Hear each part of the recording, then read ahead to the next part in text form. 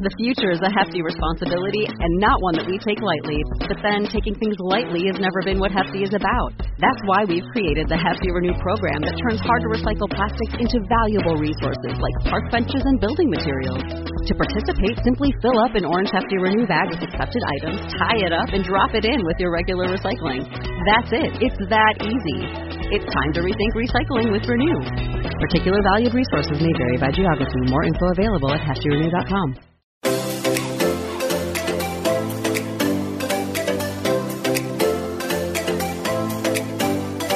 Welcome to Nobody Told Me. I'm Laura Owens. And I'm Jan Black. You may not realize it, but the stories we tell ourselves about ourselves have a big impact on the way we lead our lives and whether we're able to make changes in our lives. So how can we recognize those self-stories and take control of them so they don't prevent us from accomplishing our goals? Our guest on this episode is best-selling author Kindra Hall, who is Success Magazine's Chief Storytelling Officer and the author of the new book, Choose Your Story, Change Your Life. Silence your inner critic and rewrite your life from the inside out. Kindra, thank you so much for joining us. Jan, Laura, thank you so much for having me. Happy to be here. Your book really resonates with us. One thing that hit me is the fact that you say that each day, all day, we are whispering a near steady stream of self-stories into our ears. Explain more about that. You know, it's this process that our bodies, our makeups has automated over the course of since, well, many, many years, the beginning of mankind, right? We use stories outwardly, of course, to communicate pertinent information, to make points more compellingly. But the inner storyteller was also created to keep us safe, to make sure that we weren't stepping out of line, or it really taught us who it was okay to be by replaying experiences, events, stories back to us. But of course, this is something that is developed as kind of like your wisdom teeth. They take them out because we don't really need them anymore, right? Our bodies have automated these stories. So we and our brains have automated these stories so we don't have to think about them. They just play. Now, that seems really efficient and like a positive thing. However, this automation is often negative. They're stories designed to keep us safe, designed to keep us stuck. And that's where we really run into a problem. Why is it that it's so hard to shed an old storyline when some event may have happened so long ago and we're not even remembering it accurately? I know. It doesn't serve us, right? Well, part of exactly. And the serving us is key. And part of the reason is simply because stories makeup it makes it more compelling, makes it stickier, makes it more memorable. A story has emotion. There are vivid details. We can remember that place in time. I was actually just talking to someone earlier today, and it was crazy to me that I could remember instances from my elementary school, like an assignment that I handed in late in 4th grade and an assignment that I handed in late in 5th grade and one that I handed in late in 8th grade. I literally remember the notes my parents had to write to the teachers. I remember the feedback I got from my teachers. I can remember them so clearly. And I use each one of those because they were emotional, they were intense at the time. Our brain grabs onto those, stores it for future reference to explain to me who I am. And so who I'm explaining myself to be to myself is a person who can't manage time. I'm committed to excellence, yes, but it means that I make a project too big and it won't be done in time. Now, those are stories from those are decades old. There have been many, many other stories in my adult life where I did exactly what I needed to do and exactly the amount of time I needed to do it. And it was also excellent. But why? Why does my brain pay more attention to those the stories from my youth. And I think because A, they've had more time to play and replay. B, they were extremely emotional. And C, again, it has that negative aspect to it where they can be served as a warning instead of a, hey, go for it. You've got this. Don't worry about it. You've got everything under control. The inner critic would rather have you worry. So how do we identify what stories are really playing in the back of our minds and impacting who we are and who we want to be? It starts first with the easiest way to look at it when you're first getting started is to identify maybe a limiting belief that you have, something that you believe about yourself, that you say to yourself. And again, that might also be subconsciously. Now, so to figure that out, I recommend that people find opportunities in their day. This is really about making the subconscious conscious. So we're aware of it. Find opportunities throughout your day if you are suspicious that this is something you're struggling with, to pause the automation, to stop and say, what story am I telling myself right now? So that you can have the awareness. That's how I realized that this time story was still haunting me, because it was in the shower one day. I got out of the shower and was about to start my day at work. And I said, what story am I telling myself right now? And it was, I can't get it all done. I won't get it all done. It's never going to get all done. I don't have enough time to get it all done. So it starts there with figuring out those limiting beliefs. And then you go deeper under the surface to say, okay, so where a belief isn't there just randomly. It comes from somewhere. And that somewhere are the stories. So that's when you start looking back across your life and finding those moments that have led you to believe this about yourself. And whether it's true or not, it really isn't the point. It comes back to what you said. It's whether or not that belief serves you. And it's those daily distinctions that make all the difference. I love your example of saying losing sleep versus gaining time. And someone might hear that and say potato, potato, but you'd say that they're wrong. Tell us why there's such a big difference. It matters how you feel about things.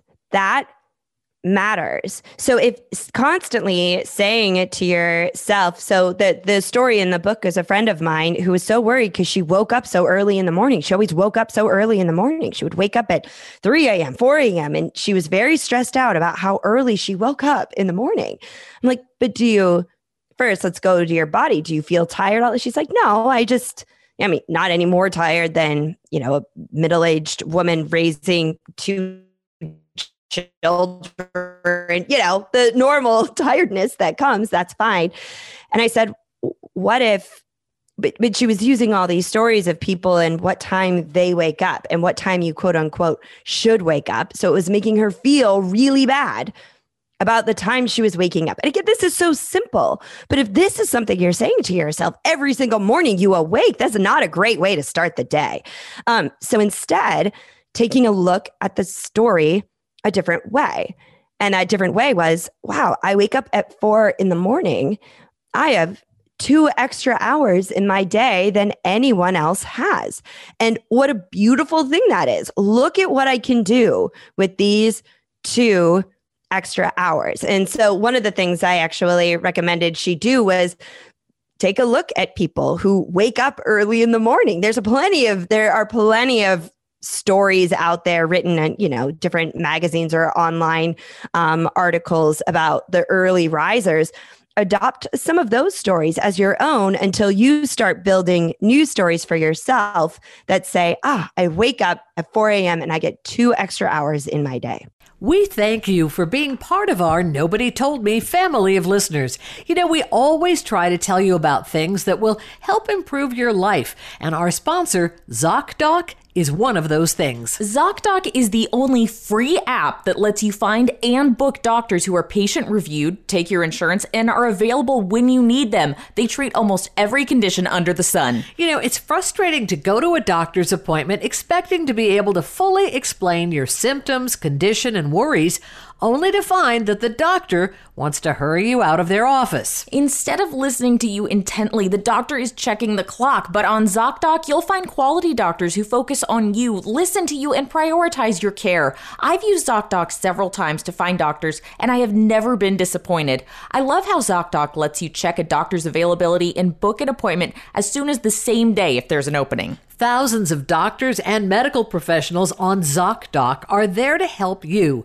ZocDoc helps you find the ones that specialize in the care you need and deliver the type of experience you want. When you're not feeling your best and just trying to hold it together, finding great care shouldn't take up your energy. And that's where ZocDoc comes in. Using their free app that millions of users rely on, you can find the right doctor that meets your needs and fits your schedule. Book an appointment with a few taps in their app and start feeling better faster with ZocDoc. Go to ZocDoc.com/NTM and download the ZocDoc app for free. Then find and book a top-rated doctor today. Many are available within 24 hours. That's ZocDoc.com/NTM.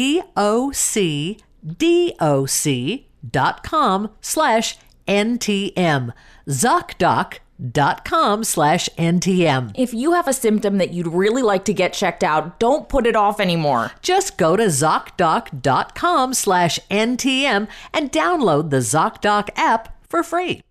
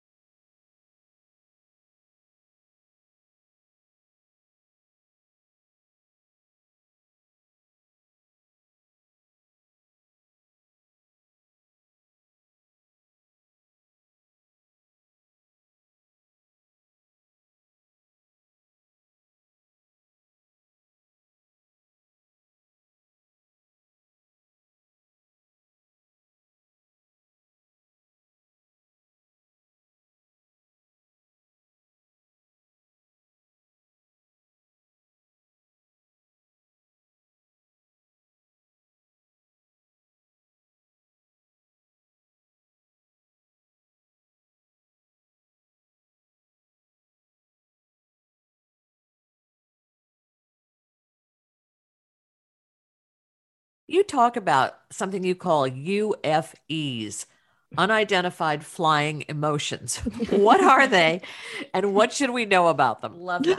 It's so funny. Do you know that in one of the versions that was like taken, it was like taken out, like edited out. And I was like, no, I feel very strongly about these UFEs. UFEs are unidentified flying emotions. And they're just those things, when you have that, maybe you read an email or you see a headline or you hear a passing comment and it's not, you don't necessarily even realize that you've seen it or taken it in, or maybe you have, but you're just not really sure why, but you have that emotional response. You know what I'm talking about, right? And then you're like, wait, what was I upset about? Or why was I upset about this? Something was bothering me.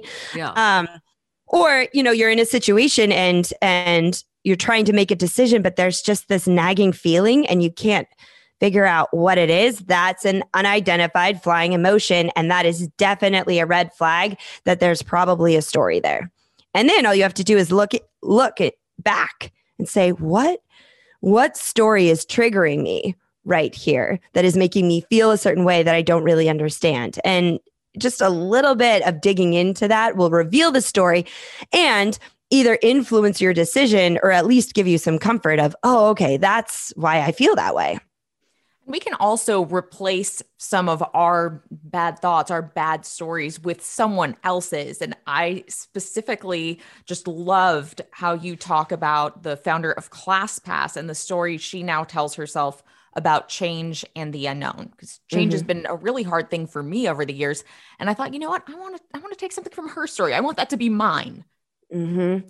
Yeah. In I discuss a variety of different strategies for choosing better stories. You have a whole arsenal of options at your fingertips, and finding one that works for you in this situation. Maybe you use this strategy for a different situation.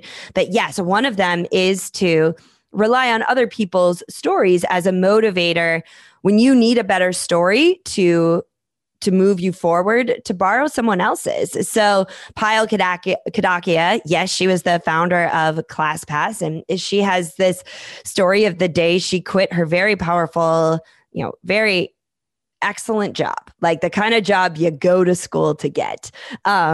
And she walked in the doors and was terrified because she was going to quit that day. And the feeling of uncertainty and questioning herself. And, there was mixed responses from her coworkers, but one of the top people in the company called her up to his office, asked her what it was that she was starting, because she was starting a company that eventually became ClassPass.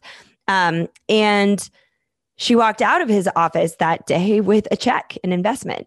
And so she left the building, she realized it was just this moment that, wow, you can walk in the doors one morning and feel like life is about to fall apart, and walk out later that afternoon feeling like this is exactly the right thing I was supposed to do. And so her story, yes. So anytime now you're in that moment and you're like, oh my gosh, I don't know if I should make this move, you can think back to her story and say, you know what, that's the point that I'm at right now. I'm standing outside the door, about to walk in, make this big choice. And who knows, it could be that by later this afternoon, I'm walking out with a check in my hand and feeling pretty good about myself. Yeah, and I love the way you urge people to ask themselves, what would my life be like if this particular self-story were gone? And I think sometimes aren't we afraid to even envision that, because we're thinking like, oh, well, that could never happen to me, Yeah, I mean, again, on their very basic level, our self stories are designed to keep us safe. And in some situations, that is a bad thing, because if we want to progress, if we want new things, experiences, to achieve new levels of our own actualization, that requires taking a risk and stepping outside of safety. However, safety is also in many ways a good thing. Like we have, it's comfortable, right? So it can be something that's a complete drag, and it can also be something that's like, oh, I feel comfortable here. And, kind of like your bed in the morning when today when we're recording this, it's like 12 degrees in New York City. Like, I don't want to get out of my bed. It's warm there. Right. And so, but then there is the question of, do I want what's outside of my bed more than I want staying warm and cozy? And the answer, and here's where I think it's really important that you be honest with yourself. The answer may be no. I mean, I once was talking to a friend of mine, and he had all of these great, he had so many talents, and he could have started his own company and done the whole, he could have built an entire empire with the talents that he had. Now, of course, that isn't without work and sacrifice. And at the time we spoke, he had a great job that he enjoyed going to, and he especially enjoyed coming home from and leaving at the office. And I said to him, I was trying to paint this picture of all the things he could do with his talents. I was on my own entrepreneur high at the time. I had just quit my job. And he looked at me and said, I like being a cog in the machine.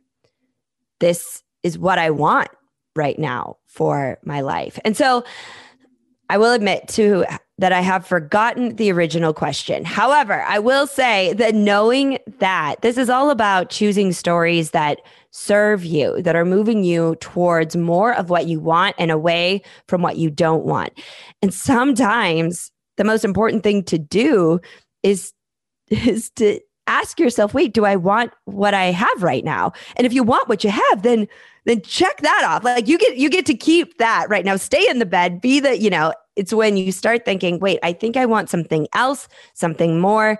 That's when those comfortable stories are going to need some work.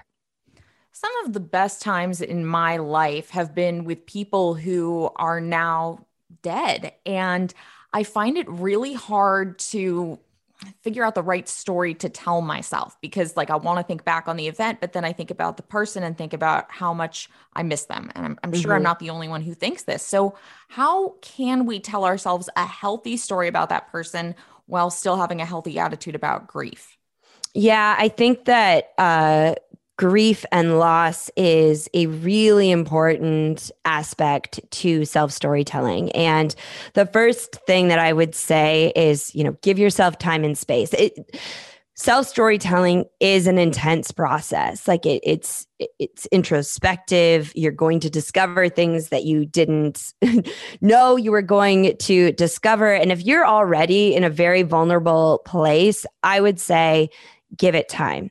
However, if you are at a point where, as you mentioned, you have a desire to remember and retell yourself some of these stories, even though they might come with pain and grief, what I would suggest is starting very, very small and being very, don't have the stories, the memories of and the experiences with that person. Don't try to see them in their whole fullness and the vividness that they were when you were with that person or when that person was alive, but rather go small to the like there was this memory with that person and it was good.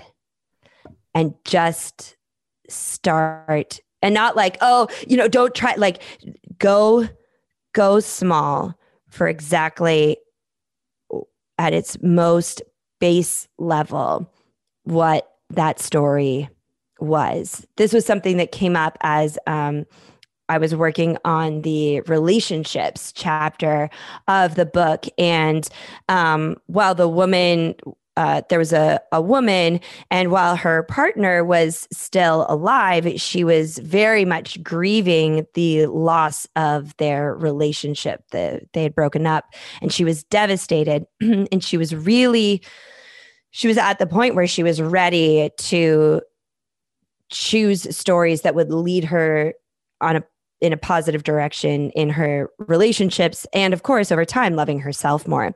The challenge was any of the stories that she was trying to choose to remind herself of that real love exists, what it feels like to be valued, worthy, to be someone's top priority, were all stories of the person who she was no longer with. He was very much alive, but they were no longer together.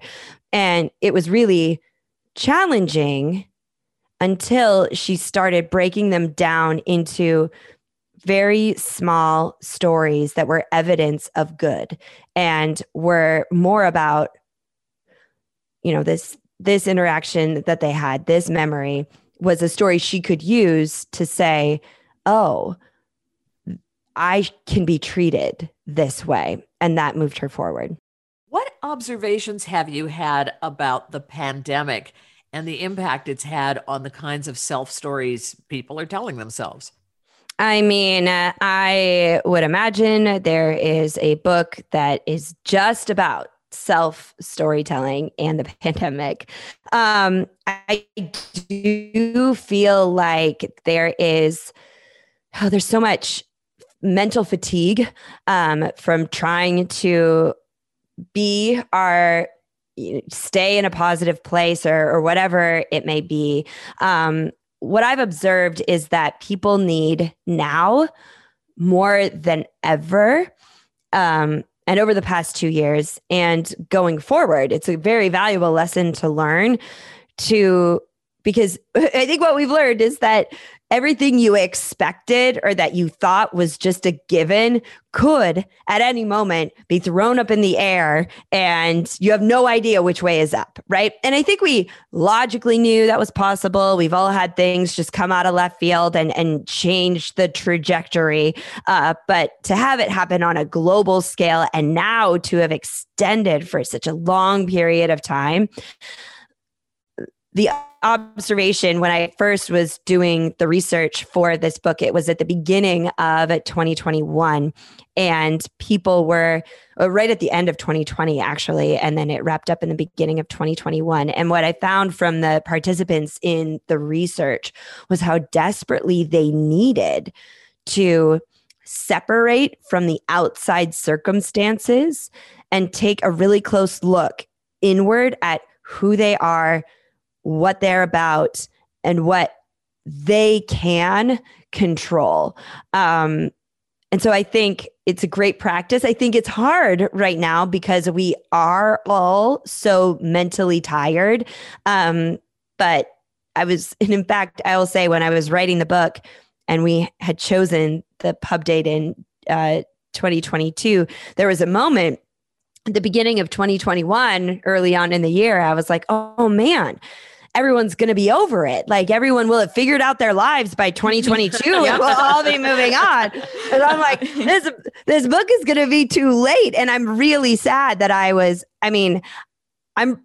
am just sad that I was wrong about that. I wish that were the case, but I am hopeful that maybe right here, right now, this is exactly when people needed this message, because there is so much choice involved in how you feel about who you are and what you do on a day-to-day basis.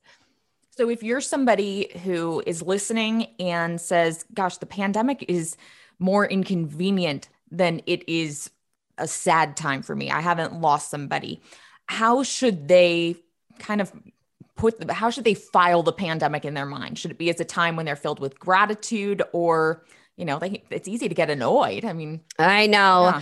Yeah. I think that this is the model that I've been using through the whole pandemic, and it's worked.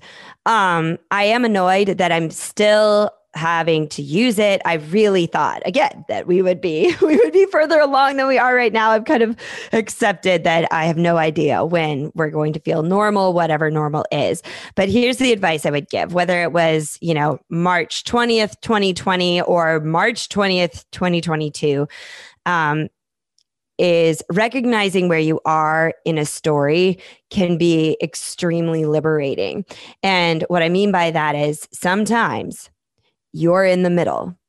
And I think when it comes to the pandemic and the inconveniences, as you mentioned, on a large scale, I mean, there have been heartbreaks.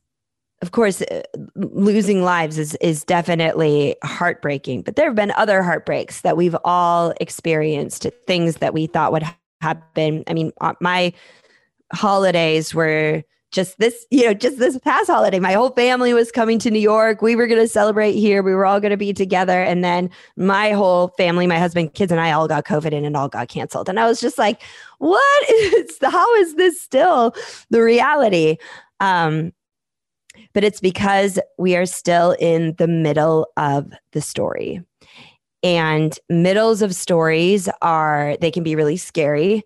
Think about when you're in the middle of a really suspenseful movie. I try not to watch suspenseful movies because I hate the middle. I hate not knowing what's gonna happen. Like, give me the rom-coms and I am, but that's where we are. And I think the hardest thing now is that this middle has been 2 years. Like, it was in some ways easier to be like, whoa, what is going on right at the beginning, that first summer, whatever it was. But to stay in a place of, someday this is going to be a really interesting story to tell. And getting to that place and seeing it in that way makes you, even though of course you are a participant, it also gives you the additional role of being an observer. And it's more empowering to be an observer in some ways, to be like, ooh, okay, I'm going to take some notes on this. I'm going to take some notes on that. So that's what I would recommend, is know that we are still in the middle of this big story. And not saying where in the middle, like it's just kind of a general space. And I'm not saying that it's 4 more years. Yeah. But we aren't at the point yet where we can put a period and say, okay, that all makes sense. That story is wrapped up. And additionally, pandemic or some other area of your life, anytime the story isn't going the way you wanted it to go, or that you thought it would go, or that you hoped it would go, going back to this, well, here I am in the middle. Let's see how this turns out. I have found it's been a really valuable refrain. And Kendra, our show is called Nobody Told Me, and we always ask our guests, what is your nobody told me lesson? So what is it that nobody told you about self-stories, storytelling, and the impact that all of that can have on our lives that you had to learn the hard way and you'd like to pass on to others? Yeah, nobody told me that I would have to keep learning this. You kind of think you and I feel like whether you write a book or whatever it is, but like you kind of think you write the book and it's done. You get to put the period on it. You hold the book. You're like, whoo, okay, I got that figured out. Now on to the next thing. And it just isn't that way. I uncovered a self-story just the other day that was a doozy of a story, and I haven't even wrapped my head around it yet. And I was like, well, I can't believe that after all this 2 years of the research and the work, and now I'm seeing, I found all these other, but I think that's what nobody told me is that you're going to do this work and this work is going to keep doing you. But I think it's a good thing. I'm choosing now to tell myself the story that each new self story that is holding me back is revealing a deeper layer of myself, and as a result, opening up a better opportunity to go to a new positive place. I think this has to be my new favorite book, and I would love for you to tell everybody how they can get it and how they can connect with you. So you can get the book almost wherever books are sold, Barnes & Noble, Amazon. You can go to bookshop.org and support a local bookstore that way. If you go to the website after you order the book and enter in your info, the website is chooseyourstorychangeyourlife.com. I will actually send you a signature so you can have a signed copy, even if we've never met. You can also find me on social media. I'm on Instagram a lot at Kindra, Kindra Hall, and Facebook. Also, my website is kindrahall.com. I have a weekly video that goes out every week, so you can connect with me there. Well, Kindra, we thank you so very much for sharing your insight about stories. This has really been a lot of fun, and it makes you think. Yeah, it really does. It really does. Takes you a long journey. A long journey. I know. That's right. I'm like, I feel like I should have put a warning on this book. Thank you. It was so great to have this conversation with you. Again, our thanks to Kindra Hall. Her newest book is called Choose Your Story, Change Your Life, Silence Your Inner Critic, and Rewrite Your Life from the Inside Out. And again, her website is kindrahall.com. I'm Jan Black. And I'm Laura Owens. You're listening to Nobody Told Me. Thank you so much for joining us.